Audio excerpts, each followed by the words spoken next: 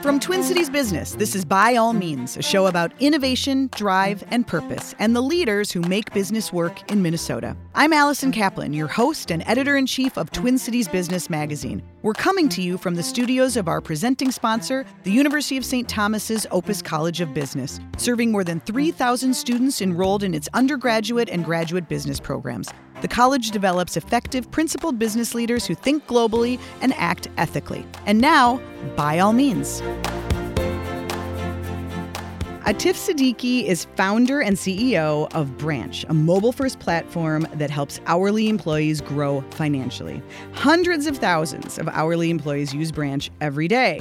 Branch has raised $10.4 million and is growing rapidly, based here in the Twin Cities. Along the way, Atif has become a high-profile expert on the topics of employee satisfaction, financial wellness, and looking at how all of that engagement can help a company's bottom line. So excited. We've had you in the magazine, and Atif, I'm so excited to have you here today. I'm very excited to be here. Thanks for having me. And I know that you're a California guy, and I'm so impressed that you're wearing a Minnesota Twins hat. I am. I have fully converted. So. Wow, that is huge. Yeah. So you came here to the Twin Cities to be part of Techstars, but right? That's correct, yeah. Because why else would a Californian move to Minnesota and bring his company along with him? Right. But let's go back a little further. I hear you talking, and I've read you talking all the time about, hourly employees and all Sure. that. But how does one decide to go into that? Did you grow up thinking about wage-related platforms and fintech? What was the nexus of the idea? Nexus of the idea was I once worked in an hourly job. What was it? I worked at the local mall in a place called T-Shirt Stop. They sold, I would frequent that location. They sold like punk rock T-shirts. I was really into punk rock. And then one day they had an opening. I was like, oh, I might as well apply here. Is this in high school? And this was in high school. Okay, and what mall was it? I don't remember the name of the mall. It was in Riverside, California, where I grew up. When I was there, I dealt with a slew of challenges when it came to schedule management, communication. It was really a series of papers posted on a back wall of a employee break room. I had to navigate, cardboard boxes from all the shipping to view very work-critical information to me. Mm-hmm. And specifically, always looking for more hours or ways to earn more income, right? Fast forward decades later, I was an entrepreneur in residence at Idealab. It's a big technology incubator in Pasadena, California. And while I was there, tasked with kind of finding new opportunities in markets that I found interesting that overlapped with Idealab's thesis. And one of those opportunities was just the how mobile devices are now improving productivity at work. I talked to some colleagues that were still involved in retail and found nothing had changed in the way they interacted with their schedules, communication, found more shifts. It was still those pieces of paper on the back wall of an employee break room. Mm-hmm. And I thought there has to be a more efficient way to do this. And so, spent some time walking up and down Colorado Boulevard, which is like a big avenue in Pasadena where there's hundreds of these different shops, and would just go in and talk to employees, talk to managers, and really confirmed that was indeed the case, where they weren't relying on any tools really built for the employee themselves. Mm-hmm. So I thought, let's make it really easy for an employee to pick up a shift that's available, swap a shift if they need to from their mobile device. And a lot of these employees were bringing their device into work and using them. And we launched it as a free application just to gauge is this something that consumers want in the world? Is it something they need? And who was the we in that? Who did you launch it with? This lab? Yeah, it was with Idealab. Okay. And when we launched it, the response was overwhelming. We saw the application spread to tens of different thousands of locations in a very short amount of time. Yeah, I have this story where, one employee, say at Domino's Pizza, downloaded it at Madison, Wisconsin. In 24 hours, their whole workplace was on. In about a week, we had about 400 Domino's on. In about 4 weeks, 20% of all Domino's in the U.S. were signed up. Oh my goodness. Yeah. So we definitely knew we tapped into a big, consumer need and a nerve there. How does it work in terms of, does it have to come from the organization? Does Domino's or a manager have to say, okay, employees, we are switching on to Branch, or can the employees start it? Yeah, the core idea was that employees can start this themselves, truly bottom up, right? They were initially kind of coordinating their schedules themselves anyways via text message or Facebook groups. So we thought, let's empower the employee with a technology built specifically for them without any corporate or employer approval. We've added in workflows for managers too to get looped in to approve and reject some of these changes. But yeah, it was truly bottoms up, built for the employee first. That's amazing. Yeah. I have a lot more questions about Sure. that. But before we go further with the Branch story, let's go back, because we had you selling T-shirts, and suddenly you've created this, Sure. life-changing platform. What happened in the middle? When you went to school, were you thinking, I want to go into business? Did you always have that entrepreneurial bug? I did. Looking back at, my youth, my first entrepreneurial venture was renting out my Nintendo games to the neighborhood kids. That business was doing fairly well until some kids were a little late on the return. So I sent in the muscle, which was my mom at the time, to go recoup some of these games. Yeah. And figured this isn't going to be a scalable business. I was always fascinated with, starting new things early on. We were fortunate that, grew up in a fairly middle-class household, but we always had the latest, greatest technology. Uh-huh. And so I grew up around, a computer very early on and would always tinker with that, learn a little bit of programming on the side. So always had this knack for learning, especially around technology. I knew you must have been one of those guys because you're wearing a hoodie. Okay. So right away we know, right? That's a nice call out. Thanks. Sorry, I didn't mean to out you like that.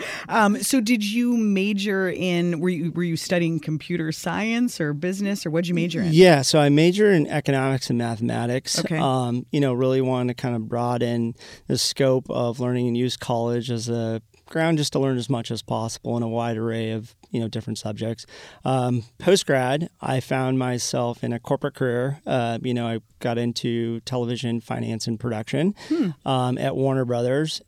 Quickly found out I was not cut for corporate life, and worked in and around startups. And then on the side, I took that opportunity to deepen my skills in technology, design, and so just taught myself on the side while I could. But decided that I would make the jump into grad school to get my MBA, to almost like a career transition. But you really use that time as an opportunity to play around with different ideas. And I will say, if anybody's debating grad school, is an expensive journey. Yeah. But however, you can, if you want to make a move into tech, you don't necessarily need to do that. But I did. And during that time, played around with a couple of different ideas and actually launched a business, which was a freelance marketplace for students, connecting them with businesses that might need some type of skilled labor there. And so the concept was, as opposed to relying on a marketplace where you might have some offshore talent, these people were local, they were skilled, and you can tap into networks like alumni networks to hire kids that are reliable. Supply side of the marketplace, great. Kids were always looking for making more money. Yep. Demand side, really tough to get repeatable business on the business side. But, one of the interesting learnings there was that, which we did carry over to Branch, was that thinking about distribution and getting customers efficiently and building that into the product and some of those channels. We did raise a little bit of money for that company, so I also learned kind of the fundraising process. We raised from Comcast Ventures and DreamIt Ventures, and actually took some time off of grad school to run that business, but ultimately couldn't build something sustainable us to get us to the next level. How long did it take you to realize this probably isn't going to scale? Probably within 12 months or so. So it took 6 months, kind of building it while I was still at grad school, took 6 months off. And then, a couple of learnings there too was that, really building a strong team around you is really fundamental, especially early stages. So it set you up for Branch. It did. I think, every past failure is just an opportunity to learn and get better and grow. And we definitely incorporated some of the learnings there, especially I mentioned on the distribution side where, one of the reasons we built Branch as an app for the employee that anybody can get started with and share it is to solve that challenge and problem to really get that spread and adoption. Right. Yeah. So the earliest iteration of Branch, of the software, did you build it? Did you know how to do that? Right. So I got really good at being able to hack together a product that I can then show to other people to help me continue to iterate and improve on it. So I thought that skill was very important because, it's really powerful when someone can actually play with a product, feel it, as opposed to just an idea on a piece of paper. So I built, that first version of a prototype, so to speak, and was able to recruit other engineers from USC, where I went to grad school, to join them. This is like what year? How long ago was this that you started Branch? This was now in 2014. Okay. Yeah. So you had right out of the gates, you've got success, you've got proof that people want it. What do you do then? I mean, that's pretty gratifying, I imagine. But then you got to figure out, okay, could you accommodate all of that interest and usage? And what did you do next? Yes. One of the key challenges we saw was that, we were starting to get critical mass and at some fairly large employers, Target being one of them. Mm-hmm. And so we wanted to figure out how do we now get this to scale across the entire organization or within an organization. Can I ask one question? I'm just trying to imagine if I'm a Target employee and I decide I want to use this, what good is that if my entire team isn't using it? Doesn't it have to be all or none? Yeah. So the more people that were on the application, obviously, but what would happen is that there were pockets of these employees that would trade shifts amongst each other. And so they would join on board. And then we built some communication features in it so they didn't have to go to a text message or GroupMe or rely on iMessage. They kind of had a communication channel all within one application. I see. Okay. So there were some hooks there for network effect. In terms of the critical mass and adoption that we saw at these organizations, I really just started contacting them out of the blue saying, hey, there's a bunch of employees using our application. We want to know, is this a problem? Is this a thing? And Target said, yes, this is something a problem we're looking to solve within the organization. Who did you call at Target? Did you just call up Brian Cornell? No, I think we started with like the store manager and they said, hey, you might want to talk to HR ETL. HR ETL puts me in front of somebody else and just kind of worked our way up, but truly bottoms up, right? Leveraging our data that we had to show from employee adoption and usage. And when we contacted Target, we're like, here's tens of thousands of your employees using it. Here's a couple hundred managers you can talk to that'll vouch for the program. And they said, I think you guys should apply to the Techstars Target Retail Accelerator because this is an area, improving employee productivity and communication and workflows within store locations are a big initiative for us. And so we applied, got in, and that's what brought us here to the Twin Cities. Were you familiar with the Techstars program? I was familiar with the Techstars program. I had some other friends, founders, who went to city-specific programs, so they were more horizontal. Mm-hmm. This is the first time I heard of like a corporate partnership Techstars program. So pretty compelling. You've got Target interested. You how many employees did you have at this point? At that time, it was myself and 2 other engineers. Okay, so you come to Minneapolis, you set up, and what happens? Are you working hand in hand with Target? What did you get out of that Techstars experience? I think what we got out of the experience for an entrepreneur, working with a large organization or an enterprise is, a big black box. You don't know how they operate, how decisions are made when it comes to technology, how they buy things. And so it really allowed us to peer inside this kind of black box and understand some of the workings of how the organization works. How does technology initiatives get implemented? How do they get deployed? How do you get technology to interact with all the existing technology they already have in place? And so I thought that was really fundamental to us in understanding how we can deploy this in an organization. Did it change your strategy or approach? It did. I think one of the things we got really good at was understanding how to reduce the amount of friction to get this thing implemented into, with existing technology. So we actually built some software that allowed us to do that really quickly.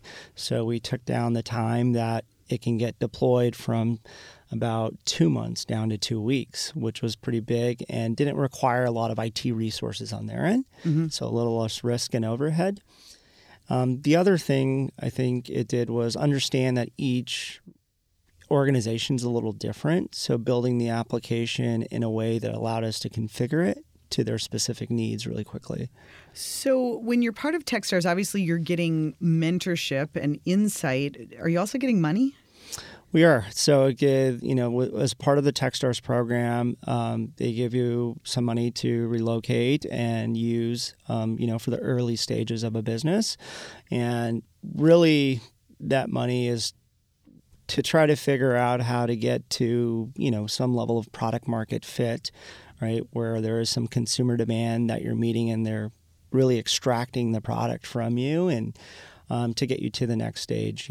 Ultimately, it's the goal of Techstars is to make sure that your business is a point that you can get to the next stage. So, and clearly that happened. You graduated in, what was that, 2015? 2016. 16. Yeah. You finished with the Techstars program. And at that point, how big were you? Was there any thought of going back to California? Or were you in it at that point? You're wearing the Twins hat. You're a Minnesotan. Yeah. So after the program, one of the big questions I had was, could we find talent to help the business grow? And quickly, even in the program, we saw that the Twin Cities had a lot of great talent, especially in and around enterprise software, B2B software. So we found people that understood what it took to sell to a large organization and to a large company, how to implement technology in these companies, how to deploy and manage the relationships ongoing over time. And, slowly that team of 3 went to 5, went to 10, and at some point we're like, okay, I think, this is going to be home now for a while. The business continues to grow here. You have how many employees now? We're at 45 now. And you continue to be able to find the talent you need. How have you found? It seems like you're pretty involved in the startup community here. How does it compare to what you've experienced on the coast? I think one of the things that's great about the community, and we saw this early on as well, was it's very tight-knit. I participated my first year here in the Twin Cities Startup Week, and just looking at that level of growth over the last 3 years has been phenomenal. And it's really, the tech community here has just been able to get a lot more exposure over time. And I think we'll see that continue to grow as founders have more success here and they continue to reinvest back in the community. How it compares to, other markets, I will say that, when it comes to employee retention, it's in the Bay Area here, founders, they're constantly having this continual churn where they need to find new and they spend a lot of resources getting employees in, and then they those employees bounce to another hot startup in the region. And so we've been fortunate where, we've been able to retain a lot of our employees over time too. But do you think that speaks to your company culture, or do you think there aren't as many startups to bounce to if you're in the Twin Cities? There might not be a lot of startups, but there are a lot of opportunities, right, within Fortune 500 companies located here. I think a little bit it has to do with startups like ourselves, just people understanding that it's a viable career opportunity and a path for growth. And since I've been here, I'm continuing to see that just continue to grow. Yeah. At this point, how does Branch get deployed? Is it still from the employees on up, or are you selling this to larger retailers or larger corporations? We have both models still. So we still have our direct-to-consumer model where any employee can download the application and get started right away. Still for free? Still for free. And we also have a B2B version, which obviously has a lot of enhanced functionalities, working with all the systems of record. And, quite frankly, a more frictionless kind of experience for the employee. And so Is that your focus? Our focus has always been about how do we make the lives of hourly workers better. Mm-hmm. As of late, too, we've been able to dive more into how do we improve their lives financially. And I could talk a little bit how we got there. So I mentioned we started with this idea initially of helping employees pick up more shifts so they can earn additional income. What we found out was that the reason they need to earn additional income is because their schedules fluctuate on a week-to-week basis. It was very variable. Sure. And that, in turn, made it really tough for them to plan out their lives on a week-to-week basis because their income was very variable. The deeper we started diving into the problem, we found what a lot of these employees were doing were either borrowing money from a family or friend. They were getting hit with an overdraft fee for $35. In some cases, they were relying on more predatory measures, like a payday loan, to make ends meet between paychecks. And we thought, wow, this shouldn't be the case. And this is, there's something fundamentally broken with the traditional financial institutions out there. Yep. We looked at the data that we had on the employee, which is when they showed up to work, how much they made. And so last year, I had this crazy idea of suppose we gave these employees a small amount of money that they needed ahead of their paycheck for any unexpected expenses. Could be you being Branch. Us being Branch, okay. Yeah. And so we did this experiment, and we said, hey, come payday, we'll just ask the employee to pay us back from their paycheck. And that took off. I think within a very short amount of time, 3 months, we were far surpassing any rates of growth we've seen in the past 3 years. And so we knew we were onto something there. And the deeper we got into it, as I mentioned, we really aligned ourselves now, really rethinking, reimagining the financial services for hourly employees, and taking this holistic view of tying that into their work lives and being able to pick up more shifts and earn more income. So in a way, you're functioning kind of like a payday, dare I say? I mean, if you're kind of advancing money to employees? Yeah. So the big difference, I think, is the one is that there's no interest whatsoever. Okay. We're also advancing sort of a portion of a paycheck of wages that they've already earned. Mm-hmm. And so we look at this as a way for employees to deal with some of this financial instability and financial stress that they deal with on a week-to-week basis. Some of the stats that we found just of these employees' financial lives are, in addition to the income volatility, the vast majority of them had little or no access to credit, so they relied on their debit card or cash for most of their purchases.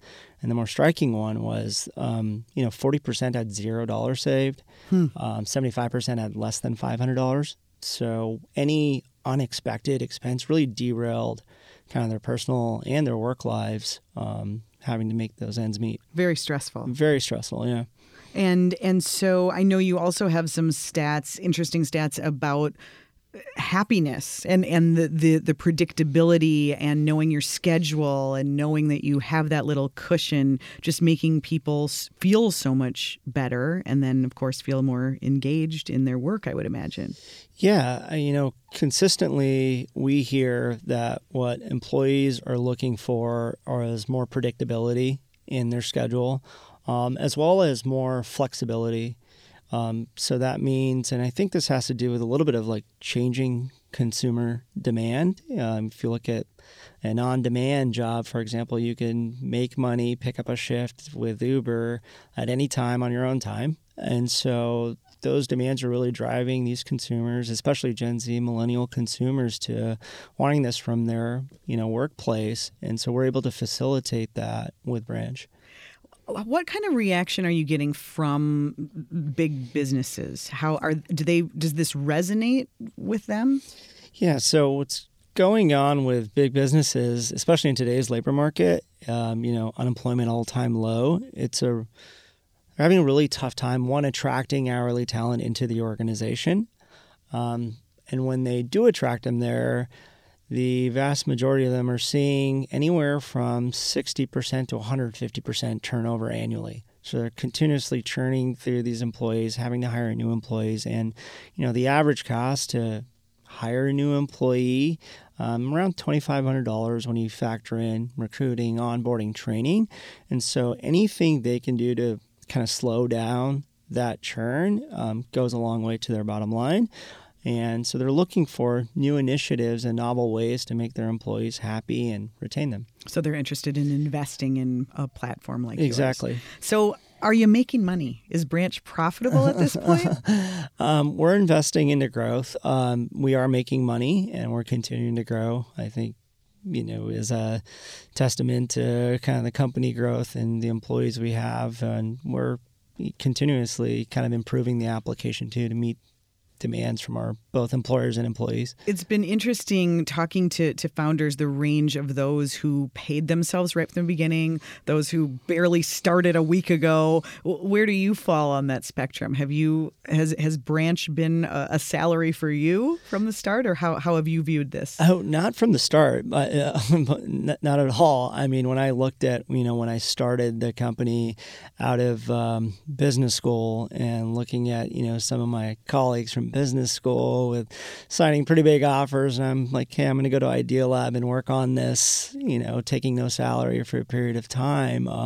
It's definitely a challenge and a sacrifice, but hopefully, that sacrifice will pay off. Yeah. Right. You have to have that mindset that you're in it for the long haul. Yeah. How do you divide your time these days? What's a typical day for you? Podcasting, running around. What are you generally doing? Yeah, a lot of it is definitely, getting the message out with Branch, with different stakeholders. I'm involved in the sales process from time to time. A lot of my time these days is involved in recruiting. And so making sure we have the right leaders in place and those teams are functioning well. Personally, I have a 2-month-old daughter and a 2-year-old son, so that takes up a lot of time. Got really good at time management, over the last couple of years. Yeah. What part of the business do you enjoy the most? I think I've always been sort of obsessed with sort of the consumer experience and product. So I find myself still gravitating towards, ways we can make that experience better for consumers and specifically in the product.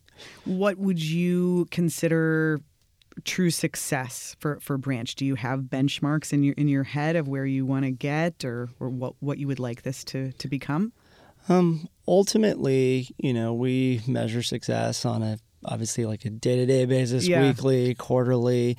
But in general, I think the way we look at Branch is if we can help employees continue to grow their daily account balance over time after they've downloaded the application, that's really success for our team and our kind of North Star and what guides us. Yeah, that feels good. Yeah. What advice would you give to others who, have that idea or who are, in their bedrooms, in their hoodies, imagining starting something and coding and all of that? What would you say? What's the best thing to do? I would say the best thing is really to just start shipping product. Right. Start building and getting it out there and getting feedback and learning from customers and constantly iterating to make it better. Right. Yeah. There is no substitute for actually building product and learning from customers and hearing what they have to say. Yeah. Yeah. Well, congrats. Branch is obviously doing great. I'm sure we will see more headlines about the company in the coming months and years. Tiff, we're glad you decided to stay in the Twin Cities. Thanks for sharing your story. Thank you. Stick around. We're going to go back to the classroom with the University of St. Thomas Opus College of Business. Well, with the exception of a brief corporate stint, Atif basically knew he was going to be an entrepreneur. From the time he was young, he's really a more classic startup guy, hoodie and all, than we've had on the show before. Where do entrepreneurial ideas come from? Let's go back to the classroom with the University of St. Thomas Opus College of Business. Associate Professor John McVeigh is an expert in entrepreneurial strategy. What did you take away from listening to Atif and kind of knowing that he was going to do a business? It was just a matter of figuring out what the business was going to be. Well, this is a fabulous story that really reminds me of a huge change in emphasis in entrepreneurship that we've seen in the last few years, and a huge step forward, I think. You know, traditionally we talked about where do ideas come from and how do new ideas come into the marketplace, and we used a sort of a traditional way of thinking, which was sort of aim, ready, fire. Mm-hmm. Entrepreneurs sit and they go, what mountain am I going to climb? I spend a bit of time thinking about it, then I aim, ready. I do a lot of research plan, talk to experts, go to libraries, collect data, write a huge business plan. The business plan includes checkpoints and goals, and then fire. I go into execution mode. And at this point, it's just execute. We succeed. Mm-hmm. So that sounds like a really good idea. It's logical. It's not a random process. The only problem with it, what we discovered was when we talked to real life entrepreneurs, very few entrepreneurs operated this way. It turns out it's a really good way. There are people who operate this way. NASA did a great job operating this way to go to the moon. But that was a very stable, long-term project with a singular goal that was clear from the start. The problem is most entrepreneurs don't have a goal. They say, hey, I want to do something in the area of helping hourly employees. Right. I don't know what, but I want to do something cool there. Or I want to make a really cool ice popsicle, but I don't know how. And the details of how they're going to do that have to emerge. So instead of doing aim, ready, fire, what real entrepreneurs tend to do is fire, ready, aim. Fire is, I've got an initial idea. It's not totally random. I've an idea of something I want to do, but I'm just going to jump off the cliff and try it. And then I'm going to try it, and I'm going to see if one person in the world likes that. If that one person likes it, I'm going to see if a second person likes it. If they need a change, then I modify, or in the current vernacular, I pivot. Right. I pivot into a slightly different version, and then I go pivot again, and I try. It's a giant process of trial, error, learn. Trial, error, learn. Trial, error, learn. That's not random, but it's different than a planning process. And out of that process, we gain momentum, and at some point, we get a big break, we get a big client, and we've actually got a business. And then we say, what aim? Aim is where we end up. And we often end up in a place different than we would ever have intended before we started this process of trial, error, learn. So if you think of Branch, I mean, it's a fantastic story where he starts off talking about his T-shirt business and how that initially got him some ideas. And then in his second business, he learned a great deal about distribution, even though he found out that business would not scale. Right. He found a great deal about the importance of distributing and thinking about how customers might adopt a new process.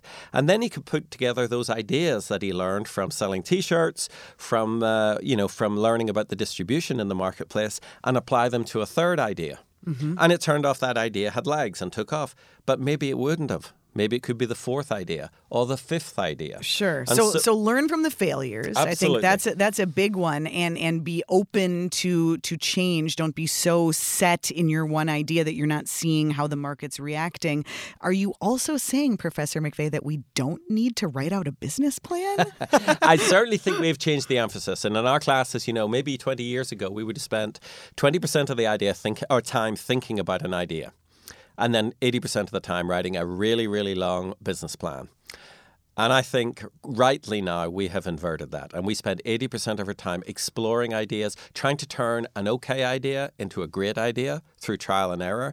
And only at the end spending 20% of the time documenting that into a plan, because we know the plan's got to change. So no, we're not saying don't plan, but we're saying don't spend time planning when you know that what you really should be doing is some trial and error. And what I love about his story is, think about the activities you would do under aim, ready, fire. Most of your activities are quiet research, talking to experts. But in the fire, ready, aim model, most of your time is actually spent making stuff, making a product, talking to customers, making mistakes, learning from those mistakes. It's not just that it's a mentality. You spend your time as an entrepreneur on an entirely different set of activities, and they're much more outward focused towards the customer, and they're much more focused about trying stuff and figuring out the errors afterwards. I like it.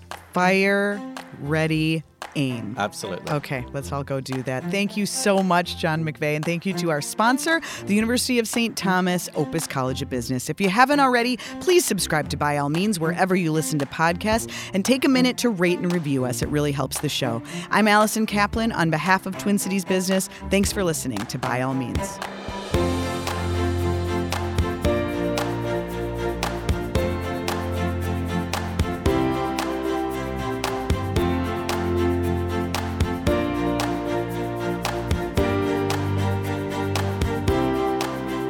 It takes teamwork to make By All Means, and we've got some all-stars. Thanks to our audio engineer, Tom Ferlitti. Digital support is Ricky Hannigan and Dan Nepo. Thanks to the University of St. Thomas Senior Media Relations Manager, Vinita Sakar, and Associate Dean of the Schultz School of Entrepreneurship, Laura Dunham, for all their help.